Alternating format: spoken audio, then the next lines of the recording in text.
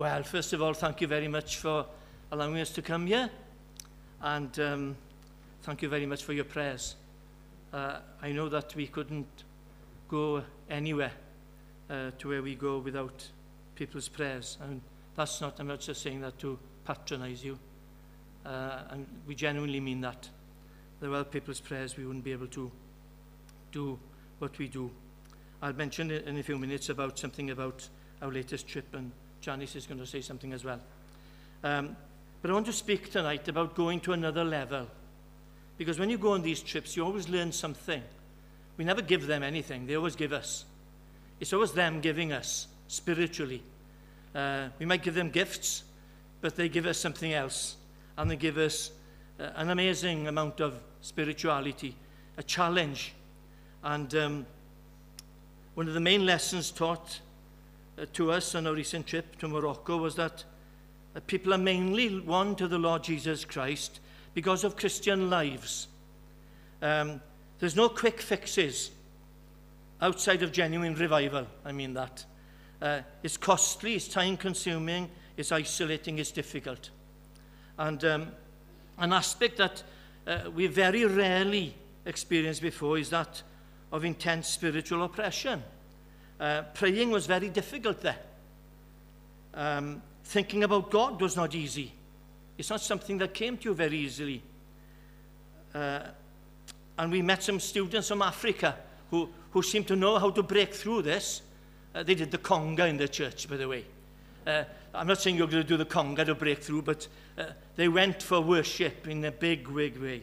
And there's no doubt they could show us the way forward by storming through this cloud that hangs over. And we told in God's word, our struggle is not against flesh and blood, against rulers, against the authorities, against the powers of this dark world, and against the spiritual forces of evil in the heavenly realms. There's a lot of stuff there that I can't go into, but I'm sure your pastor could.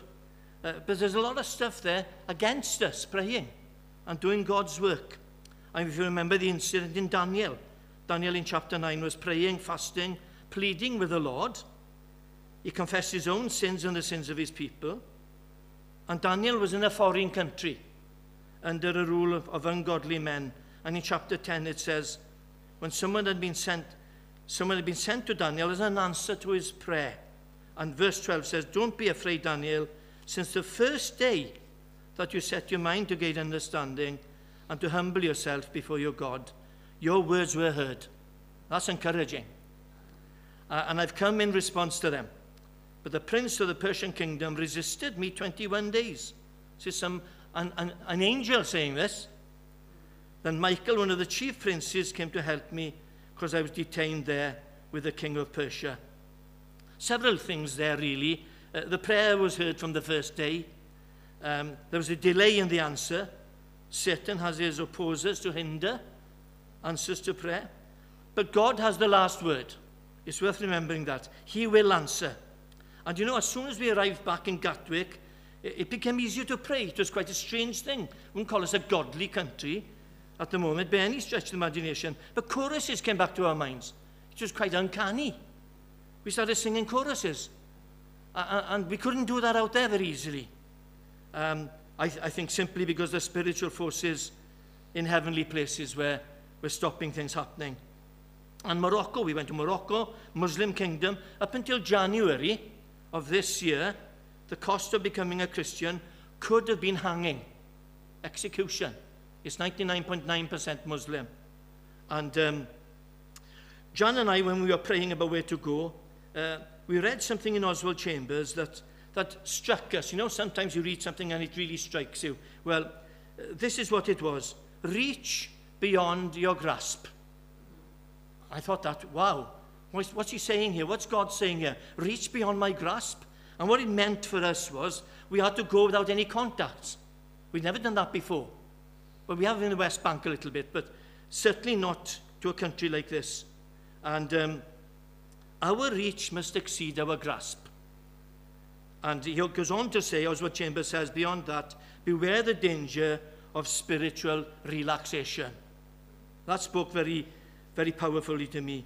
And what he's saying is that we should always be growing in the Lord. and that we should be stepping out in faith. Our reach must exceed our grasp. It's risky living, isn't it? God wants us to go to another level. It can be a long process in a country like Morocco for a Muslim to become a Christian.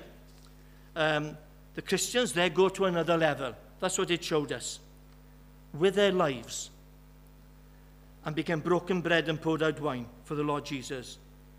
And the ones we met, they experienced isolation, sickness, hurt, but they're committed to the long term. And we want to share a few of these with you. There we are, that's what Oswald Chambers says, and that really spoke to us before we went, pointing it in the wrong place. That's Morocco. It's more than that. It's a very long country. It's a huge country. And we went to Rabat and Marrakesh and Casablanca. And I want John to tell you about this because I know it sounds almost something you read in a book. And it doesn't happen to us all the time. But it happened again this time. So you come and tell them about what happened at the border. Okay. You want to stand up here, you? Well, you know, I'm taller this way. We actually arrived at the airport, and the first thing you have to do is to change your money because they won't allow any Moroccan currency outside the country. And then we collected our bags, and we were herded into a queue to go through an X-ray machine, which hasn't happened to us for many, many years, not since we used to go to China. So we were a little bit iffy about that. But anyway, we queued up now in this line to go through the X-ray machine. There was a man sat in front of the screen like this. Like this. He just didn't take his eyes off the screen. And we thought, oh, well, you know, he's bound to see what we've got because we were carrying scriptures. There were also people calling people over to a table where they were asked to open their cases.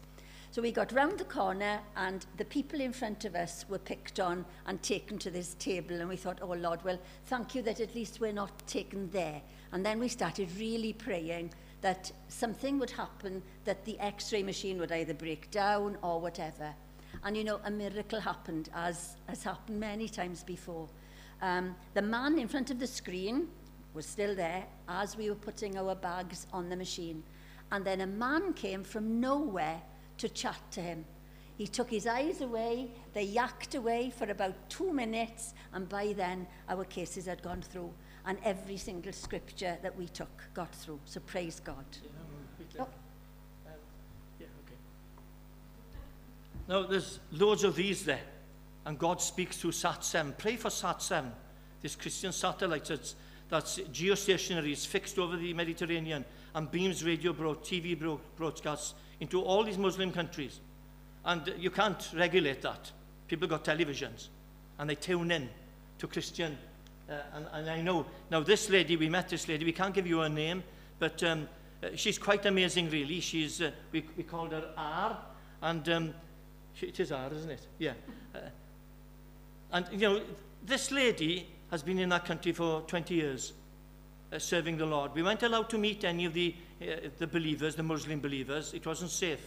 But we met people who worked with them. And she was one of them. And she'd been caught some years ago with other members of her team. And got in front of the police, interrogated, ended up before the judge.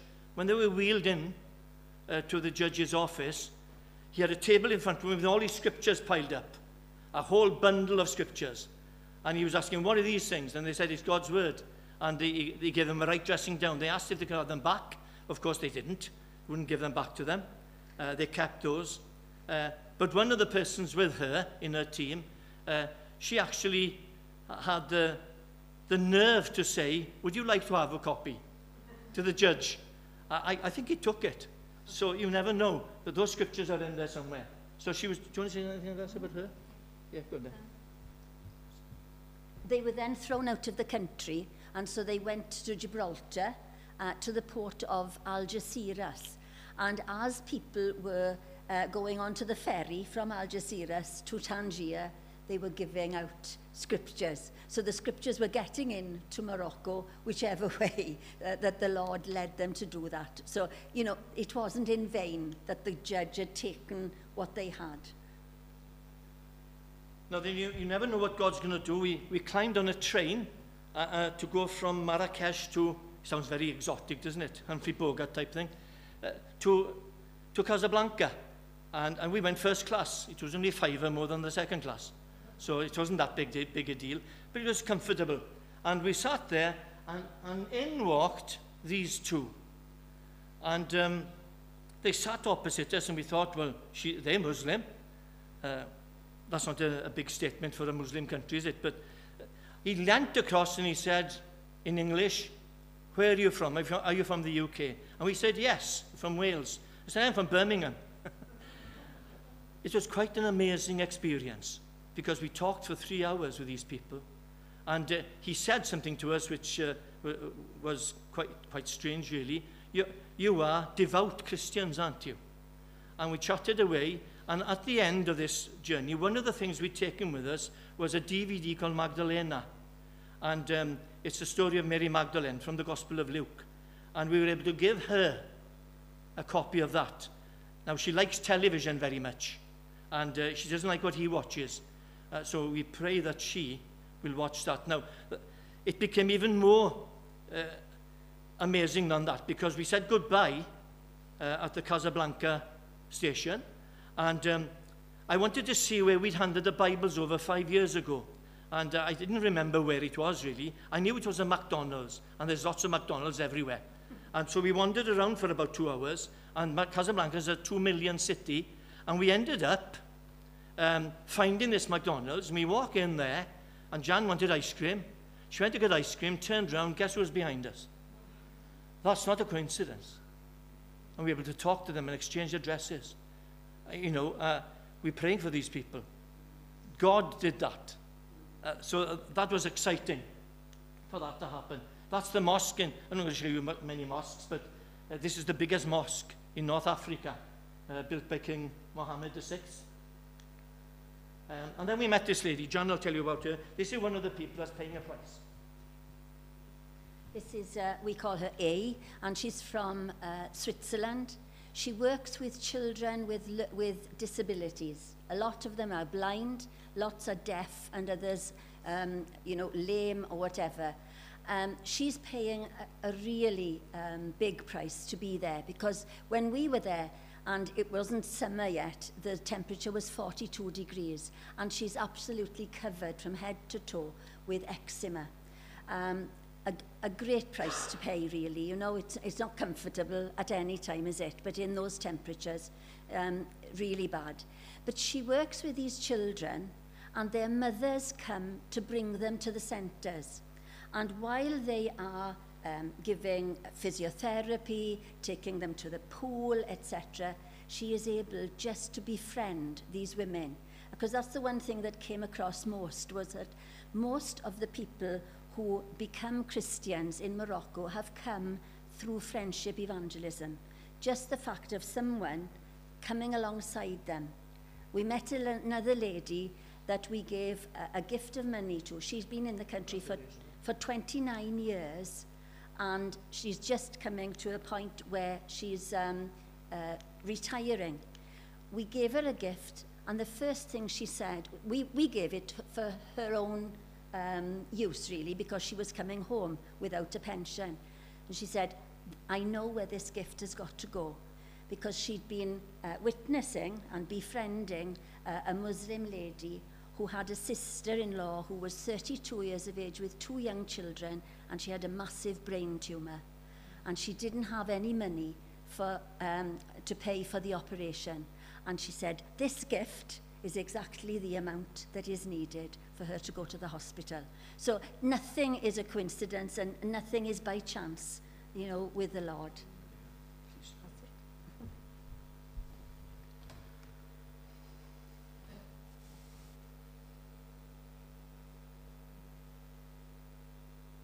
These people have gone to another level. That's the thing that struck me. Okay, and I haven't come here to make you feel bad, but they've abandoned themselves to Christ. And at the time when I was out there, I read a book by Madame Guyon. I don't know if you know about her. But she had a very, very tough time, and this was speaking to me as well. She had arranged marriage to an older man, persecuted by her mother-in-law for years. Even ended up in the Bastille. And she was innocent.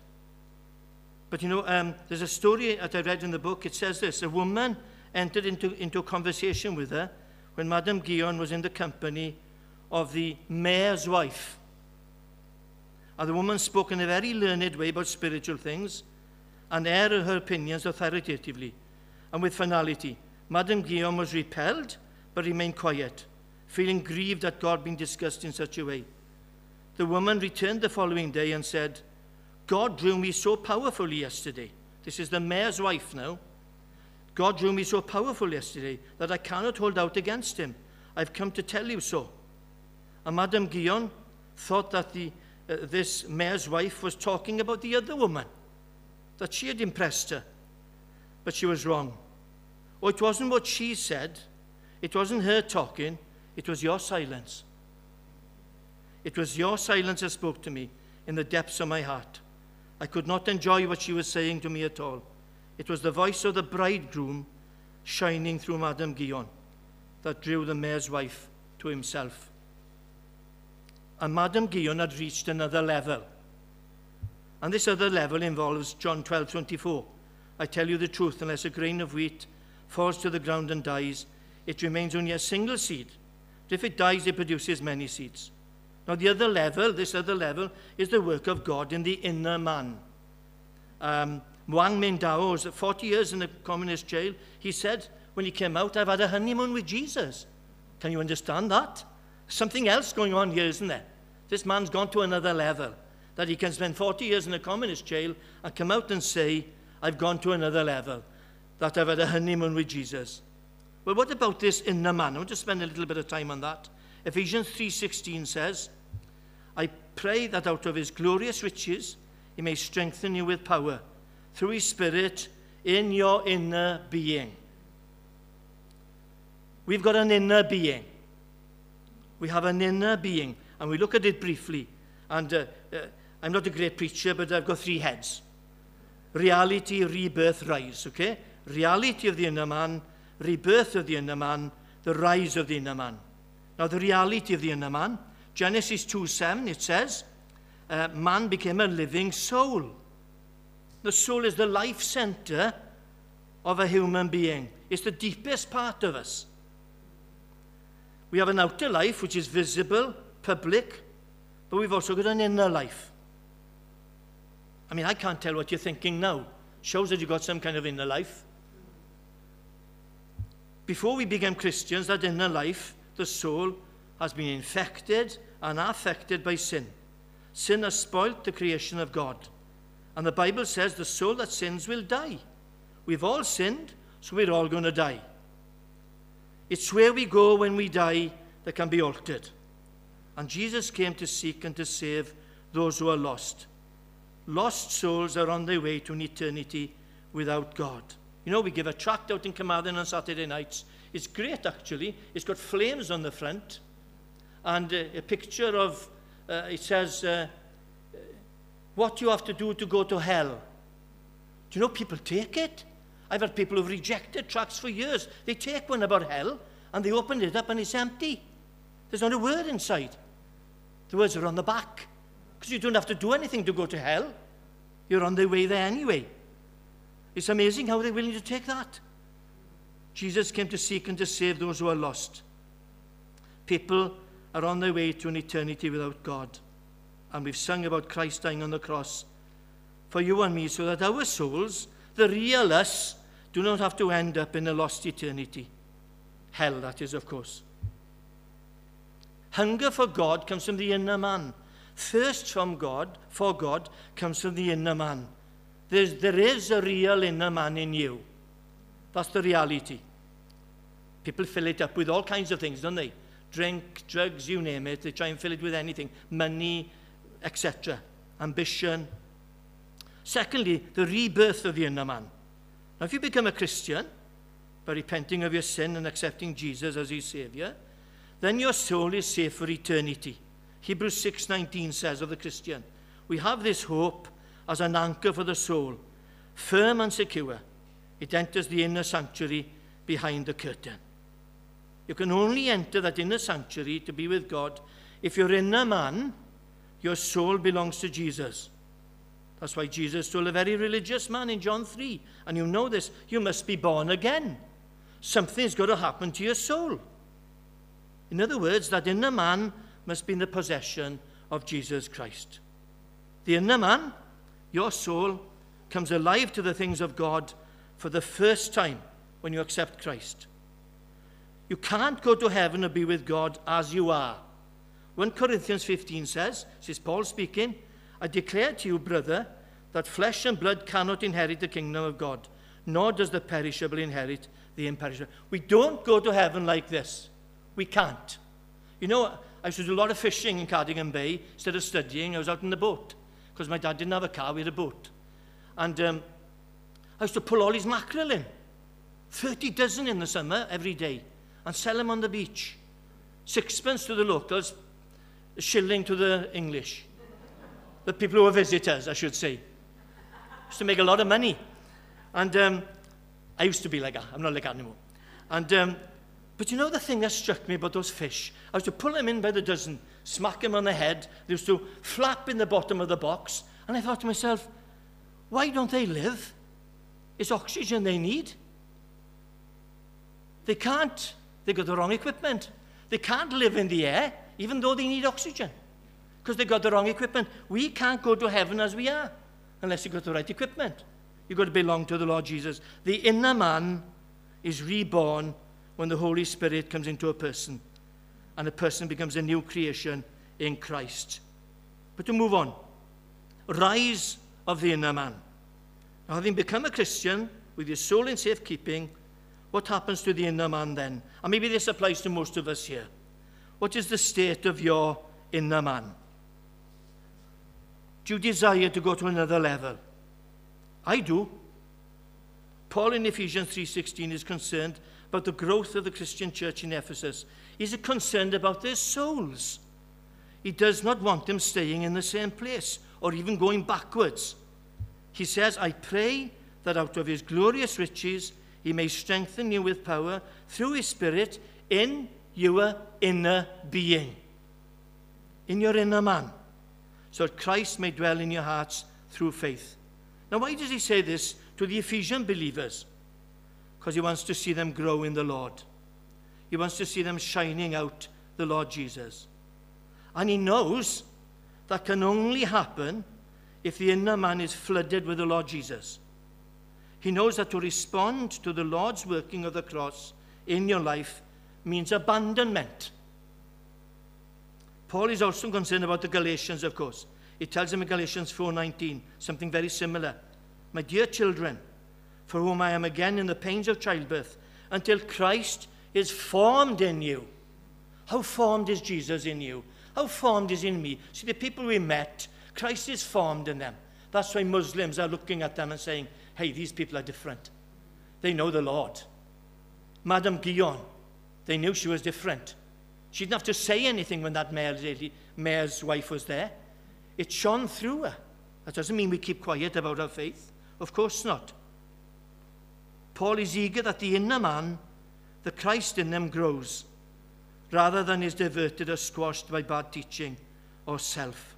Well, then how does the inner man, the Christ in us, grow? How do we go to another level? Well, Philippians 2, there's lots of passages in the Bible to speak to you about this, but Philippians 2 speaks about the humility of Jesus Christ. It goes on to say about how we can shine as stars in a dark world. Verse 14 says, that's why I wanted that passage of scripture read. The one thing that annoyed God in the Old Testament was complaining. Didn't read all of it. So going to another level means acceptance, not complaining. We belong to an almighty God who we believe is sovereign. And whatever happens to us, he allows. He brings good out of it. And this is where we can learn so much from the suffering church. They've come to accept what God sends their way. They don't go kicking and screaming into the week. Listen to what Pastor Mikhail Korev, he's passed away now, great Russian evangelist, said. He spent many years in prison. The prison guard taunted him about not being able to be with his family.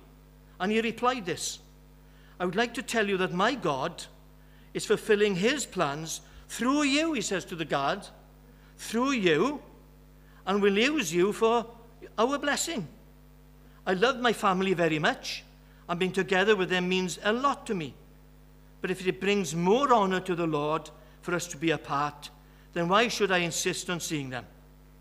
If his name is glorified more through my being in prison than through my being at liberty, then I tell you that there is no greater joy for me than to die in this prison bunk, on this prison bunk, as a prisoner, as my father did, and many of my brothers in the faith have done. No complaining from Pastor Korev. None at all. He'd gone to another level.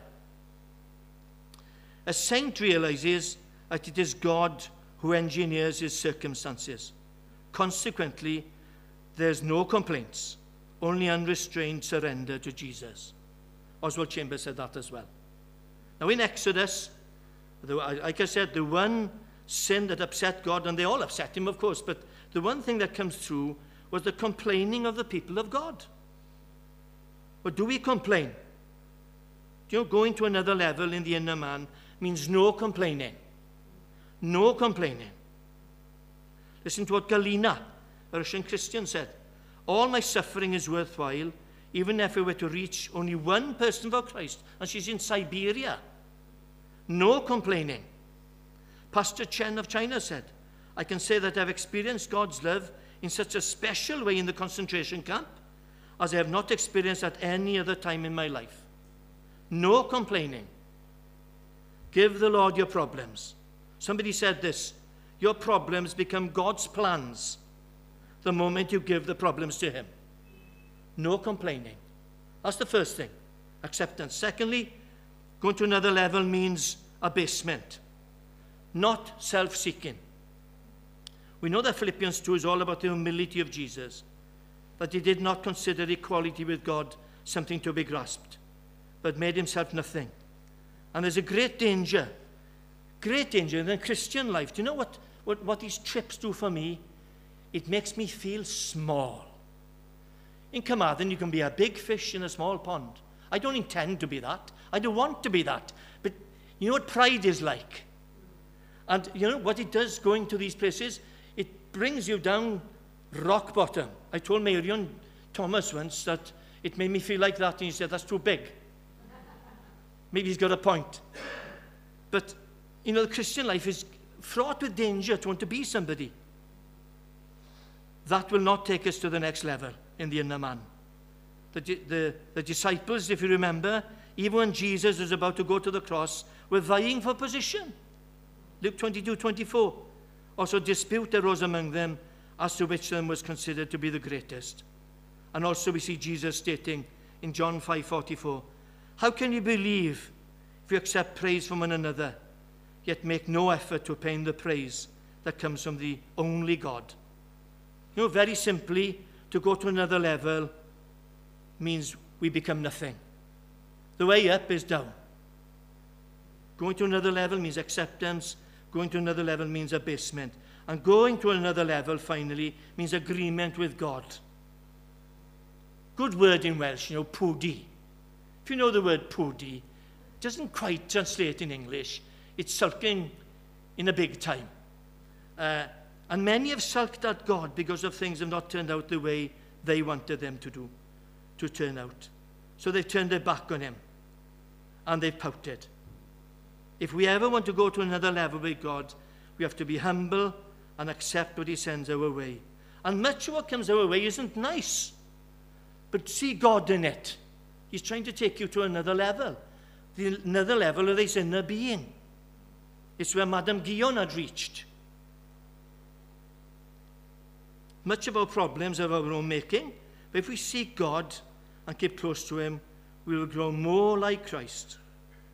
And referring to a book I read recently, God uses problems to correct you, to inspect you, to perfect you. I couldn't sum it up better than that. Problems are character builders. God is far more interested in your character than your comfort. If you give yourself, if you give God your right to yourself, I've read this as well, he will make a holy experiment out of you. And his experiments always succeed. Isn't that nice? If you hand yourself over and say, Lord, okay, I've been fighting you on this issue, or I'm poodying or whatever, I'm handing it over to you, he'll make a holy experiment out of it, and he will succeed. His experiments never fail. Christian singer Helen Berhan, you know about her, she spent 2 years in a container in Eritrea. She said, Christianity costs you your life, but at the end its outcome is victory. And one pastor in a seminar in Indonesia, Open Door Seminar, when told of having to survive suffering, he leapt up and said, my brother, please don't teach us to survive. Teach us to be faithful. All God asks us to be is faithful. He didn't poody. Jonah poodied, didn't he? If you read the book of Jonah, if we want to go to a deeper level in the inner man, we need to be in agreement with God's ways. And his ways are perfect. People become Christians from Adam Guion. People can become Christians in Morocco because people have gone to another level in the inner man. Shall we pray?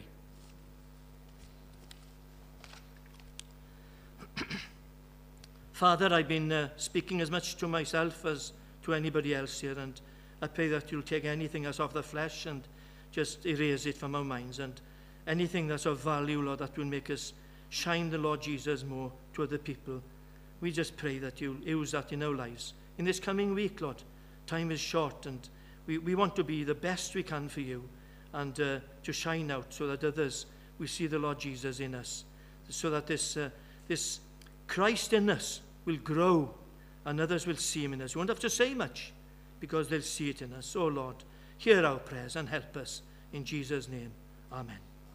Thank you very much.